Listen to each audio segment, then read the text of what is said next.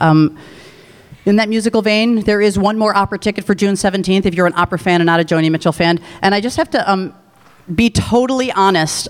How many people here have heard of Joni Mitchell? Okay, good. Because a few people said they had never heard of her because they were born 20 years ago, okay? Joni Mitchell is probably in her, late 60s now. Yeah, she's been around for a while. If you have not listened to her music and you're from California, how many people here live in California? Okay, listen to her California tunes. They're really amazing.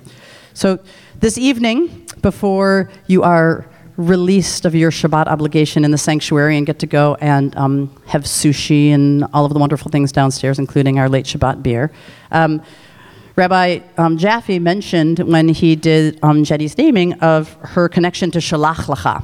And as I said, the Parsha, Shalach Lecha, involves this section in Numbers where 12 scouts go into the land of Israel, and 10 of them bring back a very negative report, and 2 of them bring back a very positive report. And I always find it very interesting because you can read the Torah on many levels. And tonight, my message to you is that we should always read the Torah in a very personal, reflective way.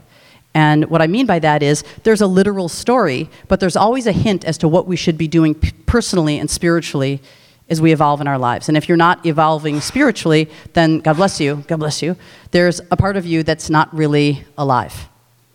And a lot of the times when I think about a punishment in the Torah being death, I think, well, are they talking about the person actually physically dying?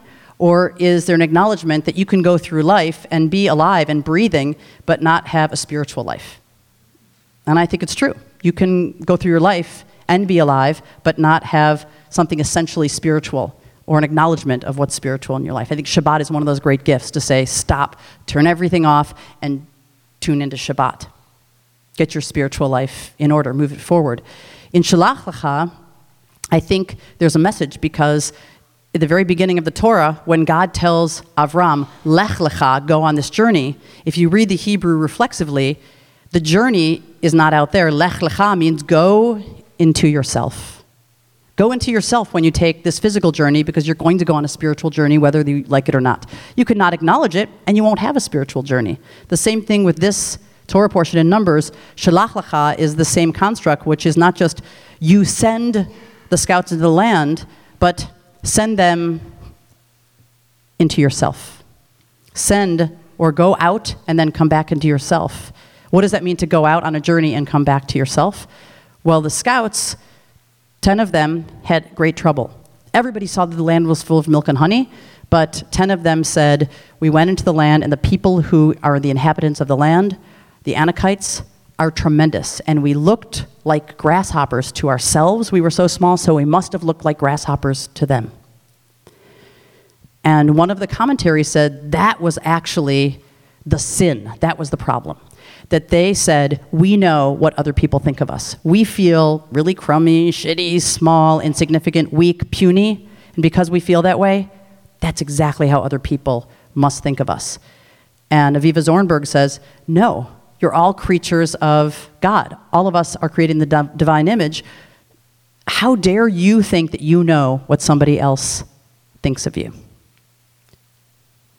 And I think a lot of the time when we look at other people, we're insecure.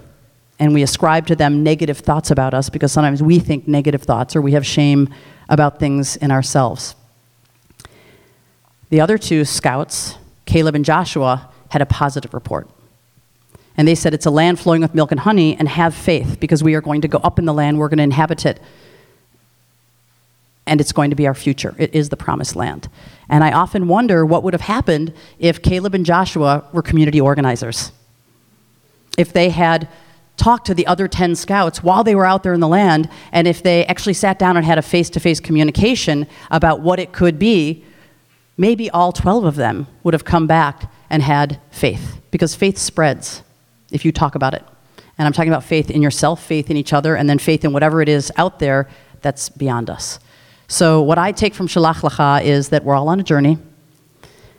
We can get to the promised land if we have faith, and all of us should take very seriously the impact of our words and our intentions on other people, because each one of us has the opportunity through our own spiritual development to impact others, either in a really negative way or in a very positive way. And so when you think about going to your own promised land, believe that it's there. And I'm not talking about the land of Israel. I'm talking about it as a metaphor, as a symbol, that each one of us deserves to be loved and live in a place that's safe and in harmony, and where even if you're lactose intolerant, you can have milk and honey. Shabbat shalom. Ready? You don't have to applaud for the drash, but thank you. It's my friends from the AIDS ride, because now we have, it's kind of like when you've been to Burning Man, all the burners are like, yeah, burners! The AIDS ride people are very supportive, so thank you for that. Wait, are there no burners here? How many people here went to Burning Man? Very few people? Okay, why are people like acting ashamed?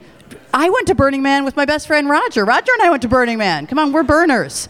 So summer camp, Burning Man, the AIDS ride, it's all a theme.